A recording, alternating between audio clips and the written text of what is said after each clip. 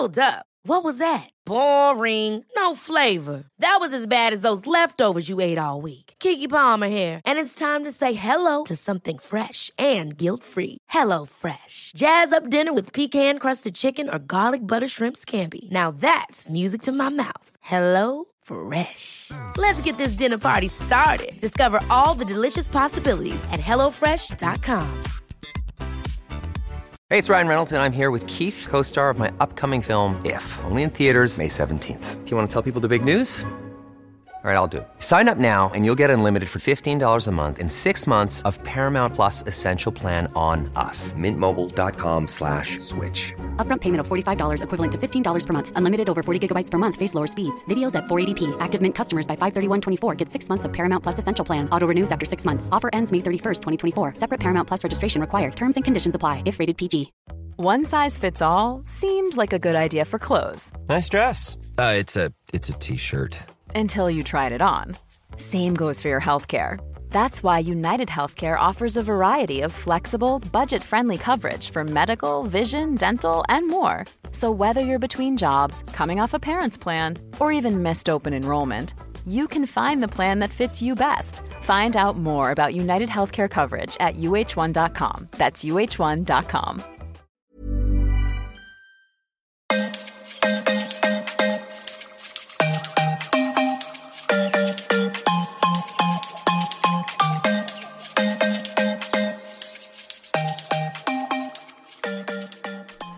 Hej och välkomna till Nicky och Mammapodden. Nu tänkte jag att det var dags för ett nytt avsnitt. Om ni har lyssnat på det senaste avsnittet så var ju det en intervju med Alice. Och jag själv tycker personligen att det var väldigt kul och spännande och intressant att ha med en gäst. Och det tyckte jag gjorde att programmet fick en lite nyare touch på det sättet att man får även höra andras synvinkel. Och det tycker jag är jätteviktigt. Och vi har också lyssnat på vi har läst våra lyssnarfrågor. Och där har det stått att man önskar att man ska ta in andra till programmet för att höra hur andra upplever saker och ting ur ett annat perspektiv. Och att vi då också ska tänka på att inte ta in bara influencers utan faktiskt inom situation då vanliga människor som har varit med om olika situationer som kan handla om näthat, nätmobbing eller psykisk ohälsa och så vidare. Jag tyckte det var intressant och vi kommer ha en ny intervju nästa vecka med en tjej som heter Fanny som har varit med om psykisk ohälsa. Så att då byter vi lite ämne för där handlar det mer kanske om nätmobbing eller mobbing överhuvudtaget. Så har vi tänkt att göra. Och i vanliga fall då så brukar ju Nicky sitta här med mig. Och som hon sa då i tidigare avsnitt så har hon ju tänkt på att ta en paus. Vilket jag inte vill att hon ska göra. Men är det så att hon vill det och behöver fokusera på sin klädkollektion så kommer jag stötta det självklart. Men sen önskar jag att vi fortsätter med podden som vanligt. Sen självklart det är ju sommarlov eller sommar. Och hon har inte sommarlov men jag förstår om hon vill ha lite ledigt under sommaren. Och kanske göra lite annat än att bara jobba. Men vi har försökt förklara för henne att har man eget företag så blir det ju väldigt mycket arbete och kanske svårt att ha semester just i början och så. De besluten får hon ju faktiskt ta själv också. Jag tänkte berätta lite om hur jag mår just nu. Och då skulle jag väl säga att det går väldigt mycket upp och ner. Och det har det ju alltid gjort. Det kanske skulle vara så att jag vågar mig på att säga att det har varit lite bättre faktiskt sista tiden. Och då kanske jag tänker mest på febern. För att förut då hade jag ju faktiskt feber hela tiden. Mer eller mindre hela tiden. Och speciellt så fort jag rörde mig så fick jag ju feber. Och jag har ju haft feber över 7 månader. Och det har varit extremt påfrestande för både kropp och själ. Att inte kunna göra någonting utan att det blir påslag på febern. Och min upplevelse har varit att jag nästan är fångad i min egna kropp. Alltså som att min kropp är mitt fängelse. Och den känslan har jag egentligen haft redan tidigare med tanke på min diabetes. Därför att jag har ju då inte den här friheten som friska människor har. Vi säger så här att jag kanske får en känsla att jag känner för att bara gå ut en lång promenad. Så här. Det skulle vara skönt. Men det kan jag inte bara spontant, utan då måste jag först kolla mitt blodsocker, se vad det säger, kan jag ens gå ut eller måste jag kanske dricka någonting, något sockeraktigt eller någonting som gör att jag får upp blodsockret lite så att jag skulle kunna ta en promenad på det. Eller har jag för höga värden så att jag måste kanske ta lite insulin egentligen innan jag börjar promenaden. Sen är det inte bara det. Jag måste också tänka på, jag vill säga att jag ska gå, här där jag bor så är det ju faktiskt skog. Då kanske jag måste tänka, jag måste ta med mig blodmätaren. Jag måste ha med mig Dextrosol så att jag snabbt kan få upp sockret. Jag måste se till att jag har med mig mobiltelefon så att jag kan kontakta någon om någonting händer. Och så vidare och så vidare. Så för mig, bara en sån enkel, naturlig sak som att bestämma sig för att gå ut en promenad måste jag först kontrollera mitt mående helt enkelt först. Eller om man till exempel tar en sån sak som att man ska gå och lägga sig för kvällen. Eller sova middag, men just det där att man lägger sig för kvällen. En frisk människa går ju bara och lägger sig och känner nu är jag jättetrött. Tack och godnatt liksom. Borstar tänderna och går och lägger sig. Medan jag måste tänka, vad har jag för värde egentligen? För jag kan ju inte gå och lägga mig för natten om jag har för lågt. För då måste jag äta någonting innan jag lägger mig så att det balanseras. Eller om jag har för höga värden så är det ju inte heller så himla bra att gå och lägga sig. Utan då kanske jag måste ta lite insulin innan jag går och lägger mig för kvällen. Så att det hinner balanseras under natten. Eller bara en sån sak som när man vaknar på morgonen. En frisk människa kanske kan ligga och dra sig och inte alls känner för att gå upp och äta frukost eller ens bryr sig. Men för mig börjar det larma, låga värden, måste gå upp och måste äta frukost fast jag kanske inte ens är sugen på det. Redan där, det är ju en upplevelse då av att jag är kontrollerad över mina blodsockervärden. Att det är egentligen de som styr mitt nästa steg som jag ska ta i min vardag eller mitt liv. Och det har varit jättepåfrestande och ganska jobbig insikt egentligen att leva med. Men nu har jag ju ändå haft diabetes i 16 år. Så nu har jag ju börjat vänja mig och hittat ett förhållningssätt till det hela. Och liksom lyckas tuffa på i livet. När man då sen insjuknar i något annat, som i mitt fall då när jag i augusti åker ambulans och blir jättesjuk i feber då och oklar feber, då blir det ju ytterligare en begränsning i mitt liv. För då är jag först det vanliga med blodsockret som jag hela tiden kontrolleras av. Och sen på det så har jag också kontrollerats av en feberproblematik. Att när jag rör på mig, aktivering, så får jag feber. Om jag tänker efter, så i början där, augusti, september, oktober, då var det ju helt stört egentligen. Allt kring Nicky och näthatet och alltså egentligen det kommer vara svårt att beskriva en vacker dag vad vi egentligen gick igenom.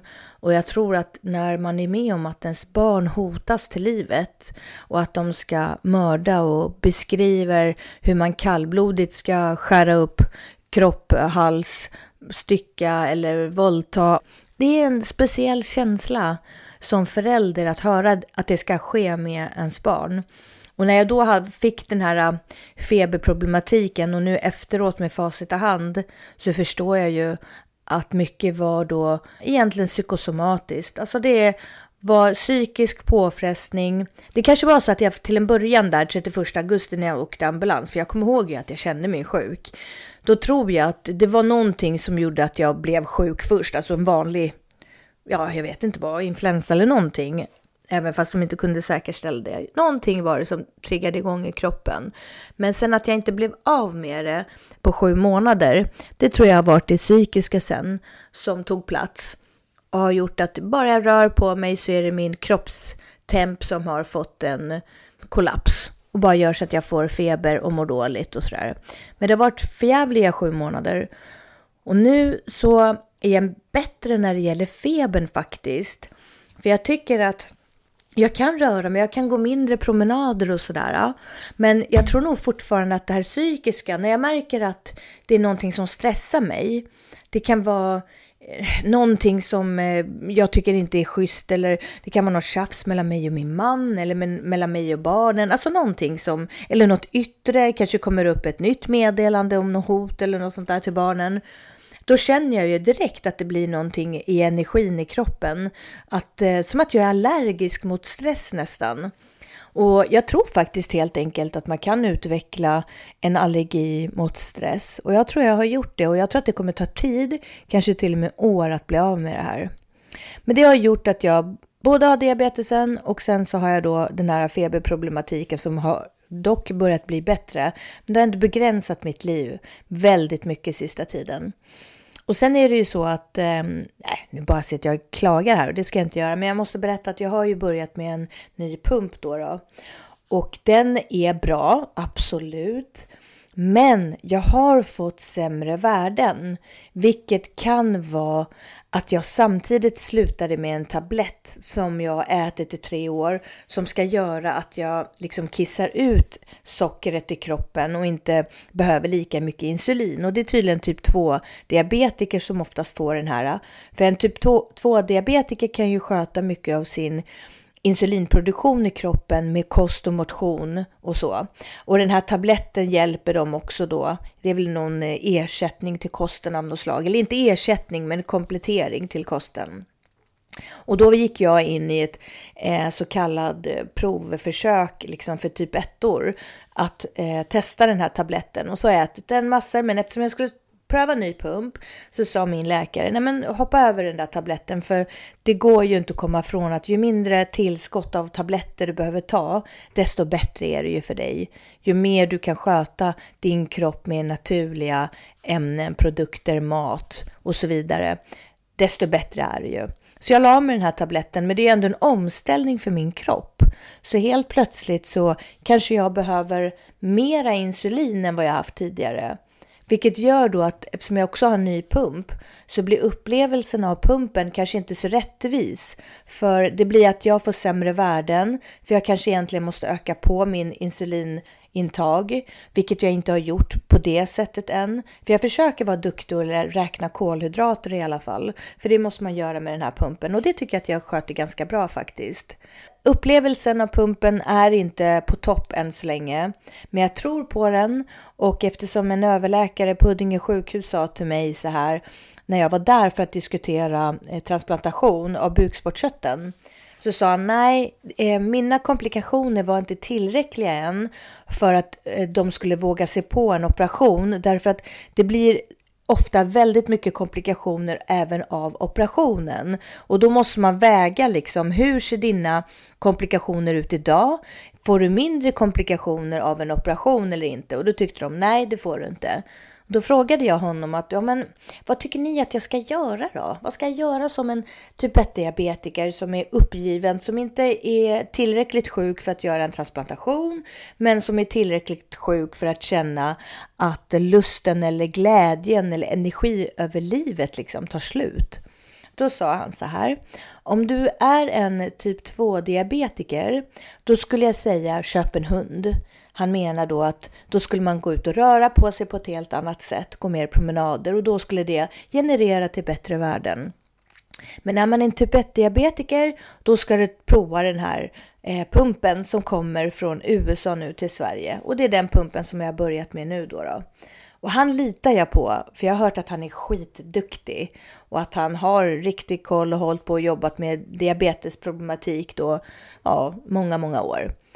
Så därför så känner jag fortfarande, jag ger inte upp den här pumpen. Jag ska fortsätta, och på torsdag till exempel ska jag tillbaka till Ersta sjukhus och gå då en fortsättning på, eller uppföljningskurs eller vad man ska kalla det för att se då hur mina värden har blivit. Så att jag hoppas att jag får mera hjälp då och kanske mer kontroll på pumpen och kan ändra lite i inställningen, att det blir bättre. Därför att när blodsockret blir sämre, då påverkar det automatiskt saker inuti kroppen som gör att det här med det psykiska påbörjas igen att bli åt ett negativt håll. Så att det hela tiden så går det liksom hand i hand. Att ja, men det psykiska är dåligt, ja men då blir diabetesen sämre. Och sen blir diabetesen sämre, ja men då blir det psykiska sämre. Och så håller det på sådär. Det är så knepigt. Så jag har en komplex situation med psykisk ohälsa, diabetes och sen den här stressrelaterade febern eller vad det nu är. Men jag tänker inte ge upp hoppet, utan jag ska vara positiv och jag ska vara glad. Eller man är ju glad om man är positiv. Men det jag menar är att jag tänker aldrig sluta kämpa. För jag har mina barn, jag har min familj, jag har min man, mina föräldrar, alltså syrra, allt det här. Det är verkligen värt att kämpa för. Och jag är så nyfiken på framtiden, vad den har att ge. Och jag är så nyfiken på, och det här var jag faktiskt inte tidigare, utan jag tappade livslusten ett tag. Inte så att jag vill ta livet av mig och inte leva. Alltså verkligen inte. Jag vill leva, jag vill vara glad, jag vill vara lycklig och allt det här. Men det är jobbigt. Alltså det är glädjen över livet. Det var mera det liksom som jag tappade. Den tycker jag nog att jag har tillbaka lite grann nu i alla fall. Eller att det är på väg åt rätt håll. Att jag kan ändå känna så här, idag är jag glad. Idag känns det faktiskt bra sådär. Och därför så tänker jag ska fortsätta med det jag gör och har gjort. Och det är att jag tänker jättemycket på vad jag äter. Jag dricker selleri varje morgon och då dricker jag mycket. Jag försöker få i mig i alla fall mellan 4 och 5 deciliter varje dag. Och det är ju nästan så 2 stora knippen som jag måste mala ner till juice då. Och sen så ger jag det som blir över till min son eller till min man. Sen försöker jag tänka på att promenera varje dag med hunden så att jag rör på mig. Och jag försöker tänka på sömnen. Dels att jag försöker gå och lägga mig en stund varje dag. Jag kallar det att jag mediterar. Men ofta somnar jag också i samband med det här. Och det gör jag 1 timme varje dag. Vid lunchtid eller lite senare på eftermiddagen. Det är jätteviktigt för mig. Och så lägger jag mig oftast i tid på kvällen faktiskt. Så att jag får flera timmars sömn. Eftersom jag vaknar så många gånger varje natt så är det så extra viktigt för mig att jag åtminstone får några timmar i rad. Sådär. Och det här försöker jag verkligen tänka på hela tiden. Och ha ett positivt mind. Jag försöker tänka, nu är det bara att vara glad. Och, nej men nu kände jag något i hjärtat. Okej, men då tänker jag, nej, slå bort det. Du är hur frisk som helst. Du mår hur bra som helst. Och kan du göra någonting åt det? Nej, det kan jag inte. Utan så länge jag verkligen gör allt jag kan för att må bra. Som jag sa, kost, motion, sömn. Följer det här, då har jag gjort vad jag kan. Sen tror jag också på att när jag gör något för andra människor. Om jag hjälper någon eller om jag är glad och säger hej, men gud vad kul att se dig. Alltså så här positiv någon annan. Eller ge en komplimang eller något sånt där. Då mår jag bättre själv för jag ser att jag gör andra människor glada. Och att man försöker sprida glädje. Även fast jag inte kanske mår 100 inuti. Men när jag gör det, när jag känner att jag på riktigt sprider glädje. Att jag får andra att må bra. Då mår jag faktiskt bättre själv. Så jag tror på vårat uttryck. Alltså be good and feel good. Det är så. Gör gott, få gott. Ge ett leende till någon. Du får ett leende tillbaka. Det känns faktiskt i kroppen. Det känns bra, det känns härligt. Ja, men nu sitter jag bara och babblar på. Och den här podden idag tänkte jag faktiskt, jag satte ut på Instaringen och tänkte att jag ska svara på lite frågor. Nu vet jag att intresset kring att jag ska svara på frågor är inte lika stort såklart som om att Nicky ska göra det. Men jag har fått en hel del frågor i alla fall, vilket jag tycker är jättekul. Och då tänkte jag faktiskt svara på dem. Den första frågan då står det så här. Vad är Kio för ras? Och då är det så att Kio är ju en blandras. Det är 5 sorter som hon har i sig. Och det är framförallt då den som heter Chinese Crested Dog. Och sen tror jag den heter Puff. Chinese Crested Dog Puff. Alltså för Chinese Crested Dog det är en nakenhund. Men den här är en nakenhund med hår. Ja, det låter ju jättekonstigt. Bara, det är en nakenhund med hår. Varför ens kallar det nakenhund då? Men det finns tydligen en sort som har hår då. Och den liknar hon mest. Sen har hon Chihuahua i sig. Hon har Jack Russell i sig. Och sen har hon en sort som heter Krinsky Prinsky som jag brukar säga. Nej, Krysic Pysarik. Ja, jag vet inte. En skum sort. Och sen, vilka sa jag nu? Jack Russell, Chihuahua, Chinese.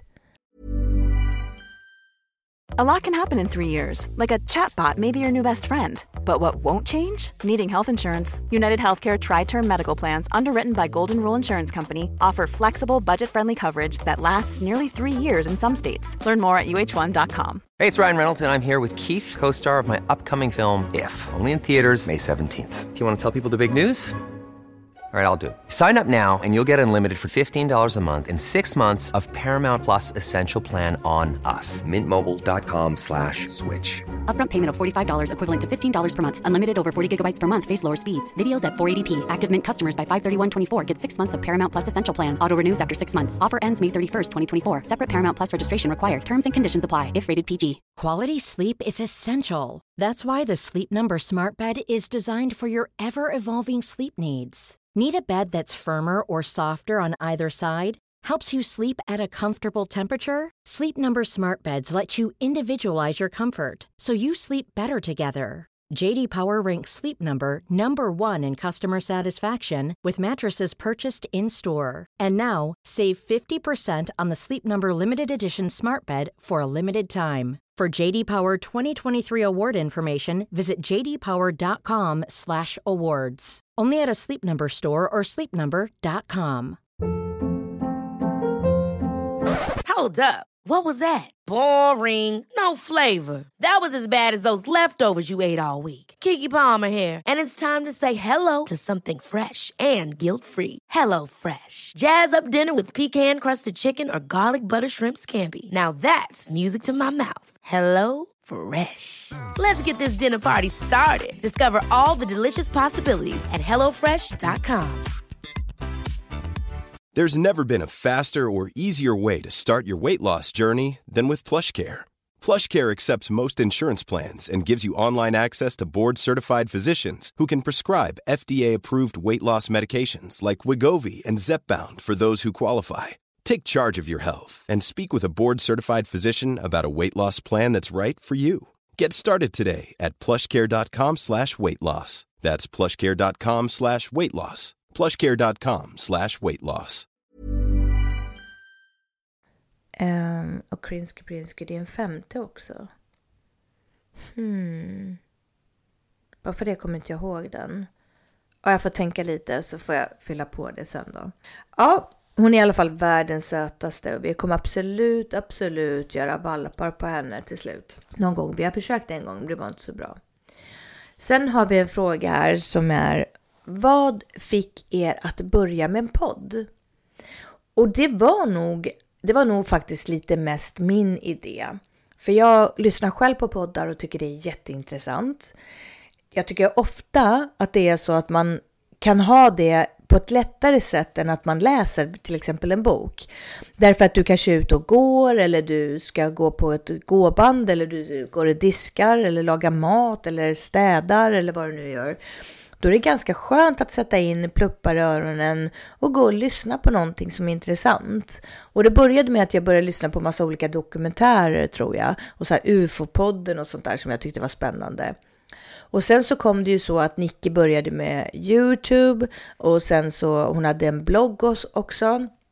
Och sen tänkte jag, gud, det är så mycket man vill få ut. För att det hände ju så mycket kring henne där på hösten. Med hot och bla bla bla. Så då tog jag först en sån här internetkurs. Och jag tror jag startade igång den i september. När jag var sjuk. Så här, jag tänkte om jag kan sitta hemma och så kan jag sitta och läsa och lyssna och liksom så. Men jag var tvungen att ta en paus i den i över 2 månader. För jag var helt väck, så det gick inte. Och sen i januari eller i december kanske jag började först och främst fortsätta med den här internetkursen. Och sen i januari så satte vi ut vårt första avsnitt. Den 6 januari tror jag det var faktiskt. Och det är så kul. Och jag tror Nicky tycker det också. För att när vi har haft igång då podden, eller när vi gör avsnitt tillsammans, Då har vi väldigt roligt och bara flyter på. Vi bara sitter och snackar och det ena leder till det andra och vi skrattar ofta. Och det har hänt flera gånger att vi har varit lite sura på varandra innan och bara, men ska vi spela in då? Så här liksom lite tjafsigt. Och sen så har det bara flyttit på och så har det känts jättebra och jättekul. Och sen är vi klara och då är det som att vi har blivit kompisar igen och inte alls kom ihåg att vi hade tjafsat lite innan. Så jag tycker det här med poddar är så bra. Det är som en kompisförmedlare. Nej, det är det verkligen inte, jag skojar bara. Okej, vi går vidare. Då är det så här. Det här är så roligt, för det stämmer ju verkligen inte. Hur har du hållit din hy så ung, fräsch och plump under ditt liv? Jag vet inte vad det där med plump betyder, men ja, jag vet inte. Och jag har absolut inte en ung, fräsch hy. Jag har solat mycket solarium, tyvärr, när jag var ung. Jag kommer ihåg att vår familj var en av de första på gården i alla fall som skaffade ett solarium. Inte bra vet vi nu, men då visste man inte hur farligt det var. Och det här är ändå då en 30 år sedan, för jag tror att jag var 15-16 bast när vi hade solariet. Så det var ett så här halvkroppssolarium. Och jag kommer ihåg att det var jättekult, man las under det där och sen så skulle man sola i 30 minuter och sen blev man brun. Och det var inte farligt, ingenting. Så att jag gick hem efter skolan, la mig under det där solariet, det var varmt och mysigt och jag somnade ofta. Och det var som en knapp man vred upp så att man kunde sola 30 minuter till eller 30 till. Och jag låg där halvtimme efter halvtimme och vred upp för det var varmt och mysigt och solade. Och ibland drog jag ner den så jag solade benen också. Och, ja, inte baksidan utan man solade alltid bara framsidan. Ja, det är helt stört egentligen. Och jag solade ofta och mycket och var alltid brun då när jag var ung. Så där var inga konstigheter med det. Tills man började prata om sen 20 år senare, fast då bodde jag inte hemma då. Men att solarium var farligt och inte bra och cancerframkallande och så vidare. Allt sånt där kom efteråt.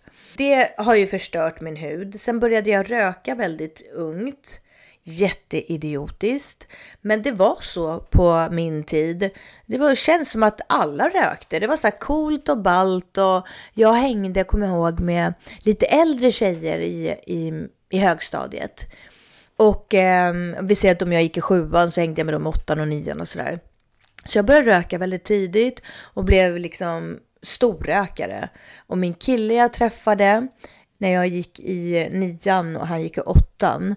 Han var också då rökare och vi fick röka hemma hos honom. Hans mamma sa okej till det, så vi älskade att sitta där och bara röka.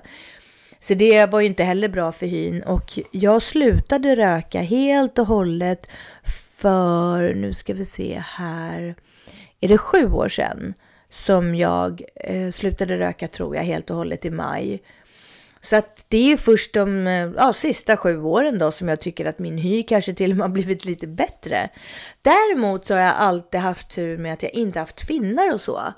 Vilket många ungdomar har som kan göra gropar och lite så här märken och så. Men det har jag aldrig haft. Men fräknar vet jag att jag har haft. Ja, det jag försöker säga är att jag har absolut inte någon fin, bra hud.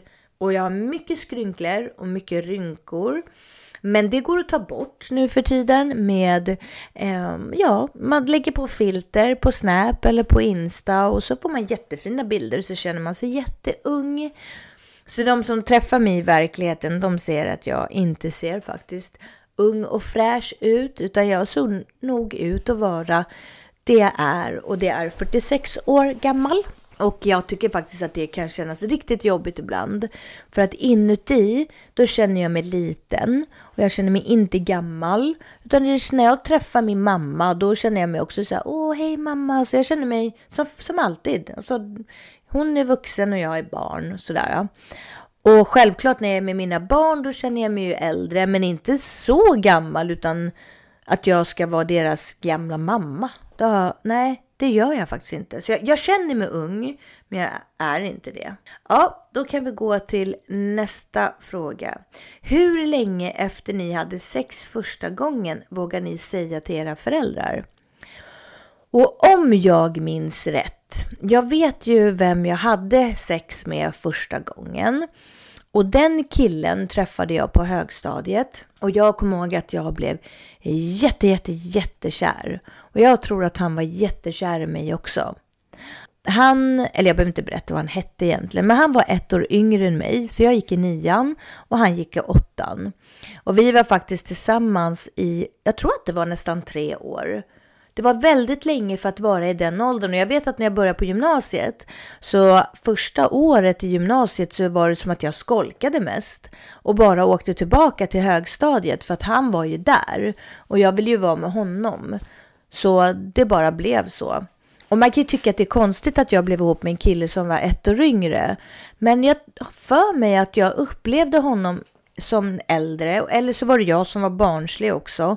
Men han var jättesnygg, jättefin, tyckte han var cool och han hade verkligen allting.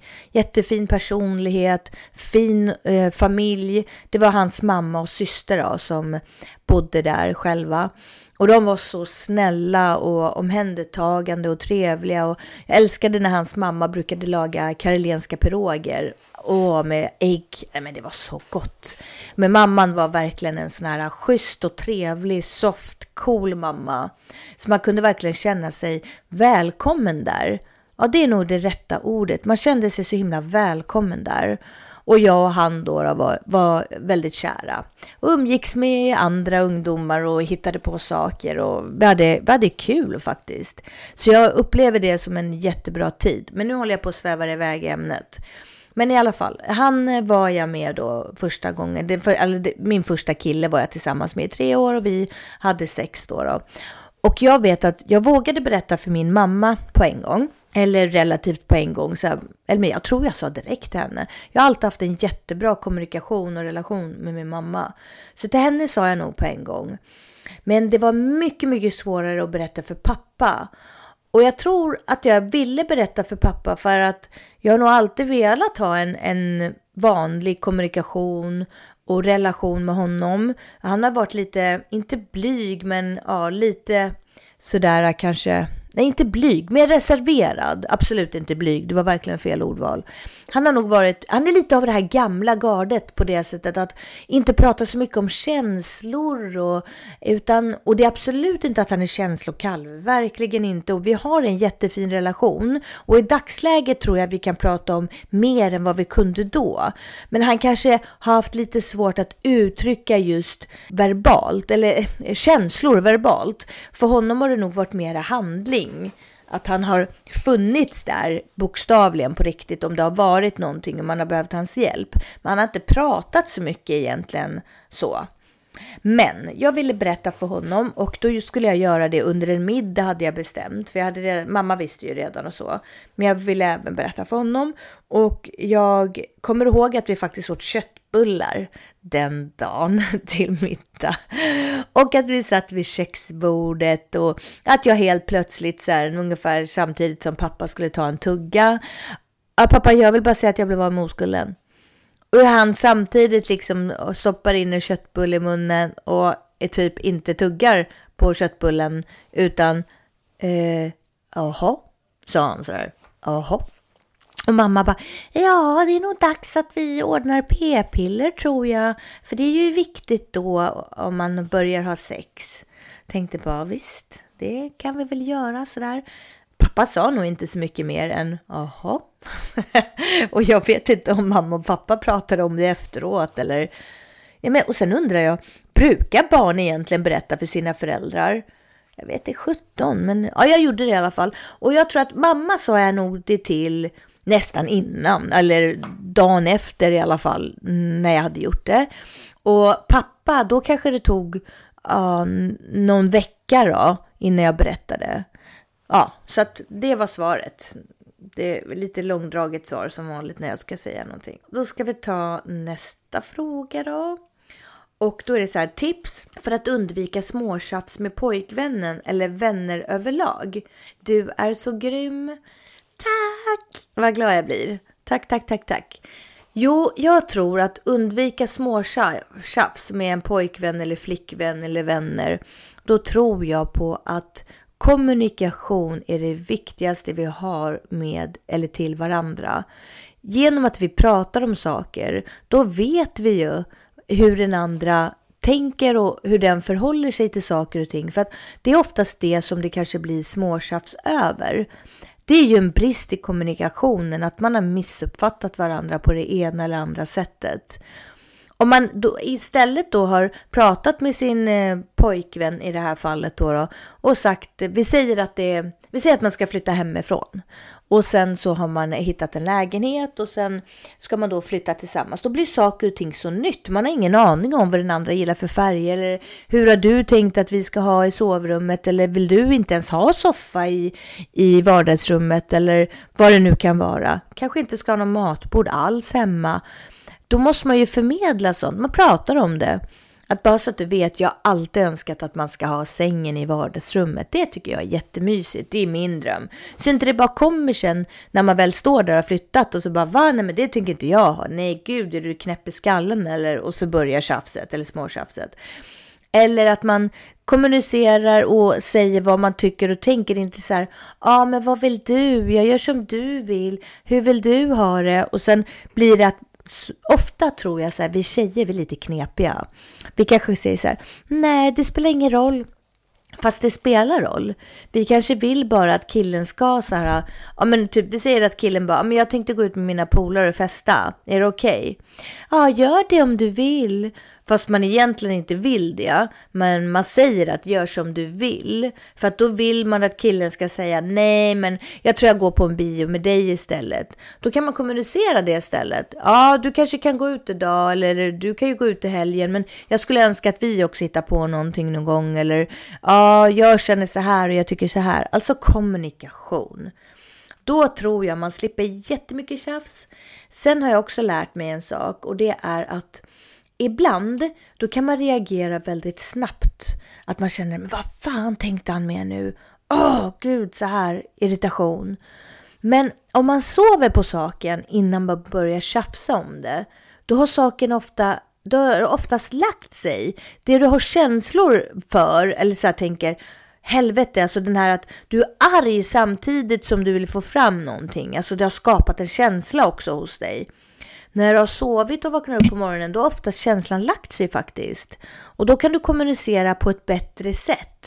Det blir inte så laddat och så tjafsigt över det hela. Utan du kan säga mer sakligt. Nej men du, så här tänkte jag liksom. Nu har jag funderat lite och det är så här jag vill ha det. Och det tror jag är mycket, mycket bättre. Prata och så vidare. Okej, då kommer vi till nästa fråga. Då står det så här. Vad vet ni själva om psykisk ohälsa? Har ni själva varit där nere där man inte ens vill leva kvar längre? Ja, jag kan ju bara tala för mig själv. Men jag kan ju i och för sig nämna lite kort om Nicky. Och hon har inte varit down på det sättet. Hon har haft svackor, absolut. Men inte den psykiska ohälsan som jag tror att du pratar om. Jag har varit så down man kan vara. Det här sista steget nästan innan, eller jag har nog aldrig velat ta livet av mig, men jag har tappat livslusten och det eller glädjen över livet som jag uttrycker det. Det kan jag känna än idag, även fast det är mycket mindre. Men några perioder har det varit väldigt stark känsla och det har känts mörkt. Det har känts obeskrivlig maktlöshet, som att det på något sätt är över. Och med det menar jag att jag kommer alltså må så här dåligt och känna mig så här sjuk eller psyksjuk för alltid. Jag kommer aldrig vakna upp och känna lycka igen, utan bara det här mörka. Och det har jag tänkt många gånger och det har varit fruktansvärt när man är i den där botten. För den känns obeskrivlig och det känns som att det är ingen återvändo till lyckan igen. Den är borta, totalt så långt bort så att man kan inte ens i sin vildaste fantasi tro att man ska kunna skratta igen, liksom äkta. Men det är inte så, utan man tar sig ur det här mörkret och det kan ta tid, det kan ta jättelång tid, men du gör det. Jag är helt 100% övertygad om att du kan ta dig ur den här tunga perioden om du låter det få gå igenom det, som gå igenom skärseld.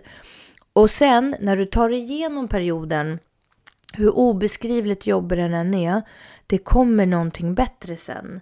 Det är som att vi utvecklas av smärta Och då kan man ju tänka så här, men herregud, alltså då måste jag ha det hur bra som helst nu. Det har ju varit så långa perioder som har varit katastrof och nu har jag ju tagit mig ur det värsta, men då är livet på topp. Det är inte så jag menar.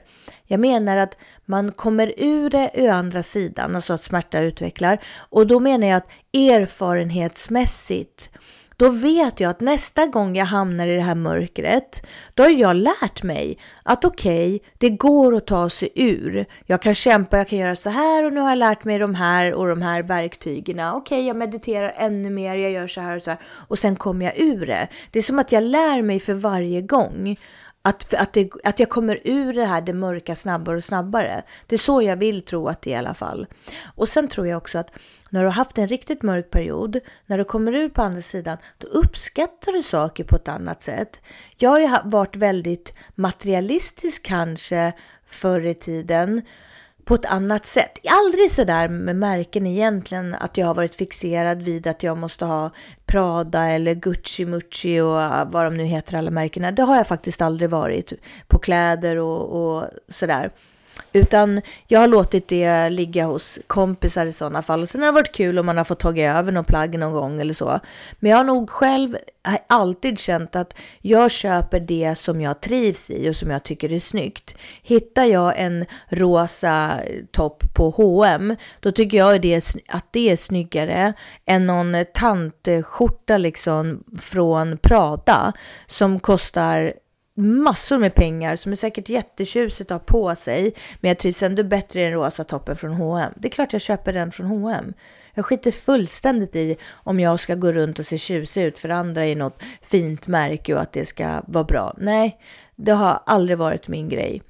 Men däremot så har jag känt att det är klart att lite ytlig då, och då menar jag mera, men man vill kanske ha en fin bil eller sminka sig mycket eller bryr sig om utseendet. Och sånt där tror jag att jag släpper hela tiden.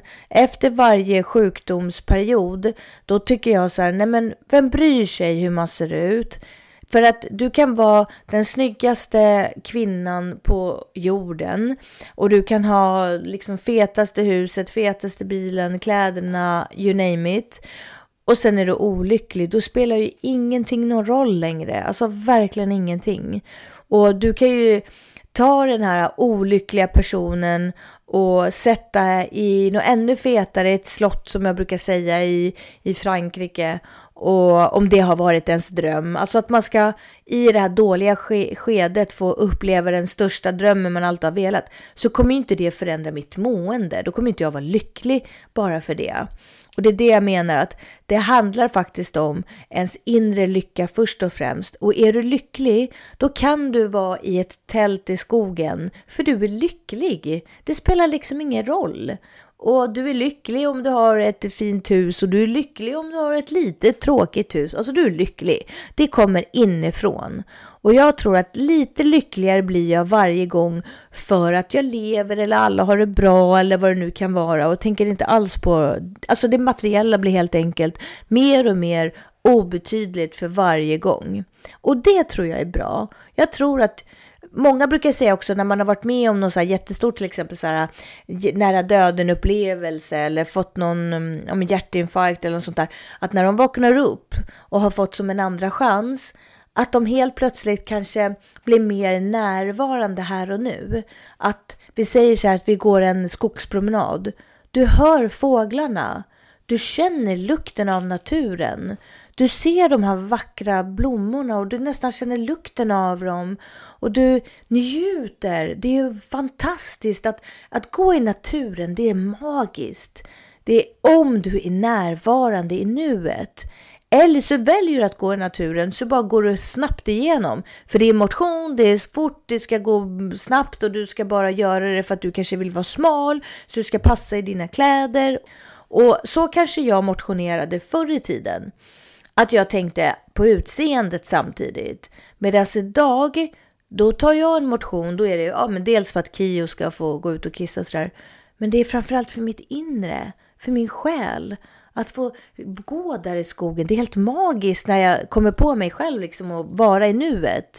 Det är bland det bästa som finns faktiskt. Ja, nu så tror jag att jag har babblat tillräckligt för det här avsnittet. Och så får ni helt enkelt vänta till nästa avsnitt när vi ska prata om psykisk ohälsa igen. Och vi ska få våran gäst Fanny. Och så blir det lite kortare kanske. Vi får se hur mycket jag klipper bort av det jag har babblat på om. Men jag hoppas att ni tyckte det här var okej. Och som vanligt så säger jag, ni får gärna skriva in till nicky.mamma@gmail.com. Och där kan ni skriva vilka ämnen ni vill att vi ska ta upp. Ni kan skriva om frågor, om ni har frågor och funderingar på saker ni undrar. Kanske namn på gäster som ni vill att vi ska ta hit. Eller ni kanske nämner det själva. Varför vill ni just du komma till vårt program och få prata? Och vad ska vi prata om i sådana fall? Så det är bara att skriva till oss. Och med det så vill jag avsluta och säga då att glöm inte att be good and feel good. Ha det så bra. Hej då!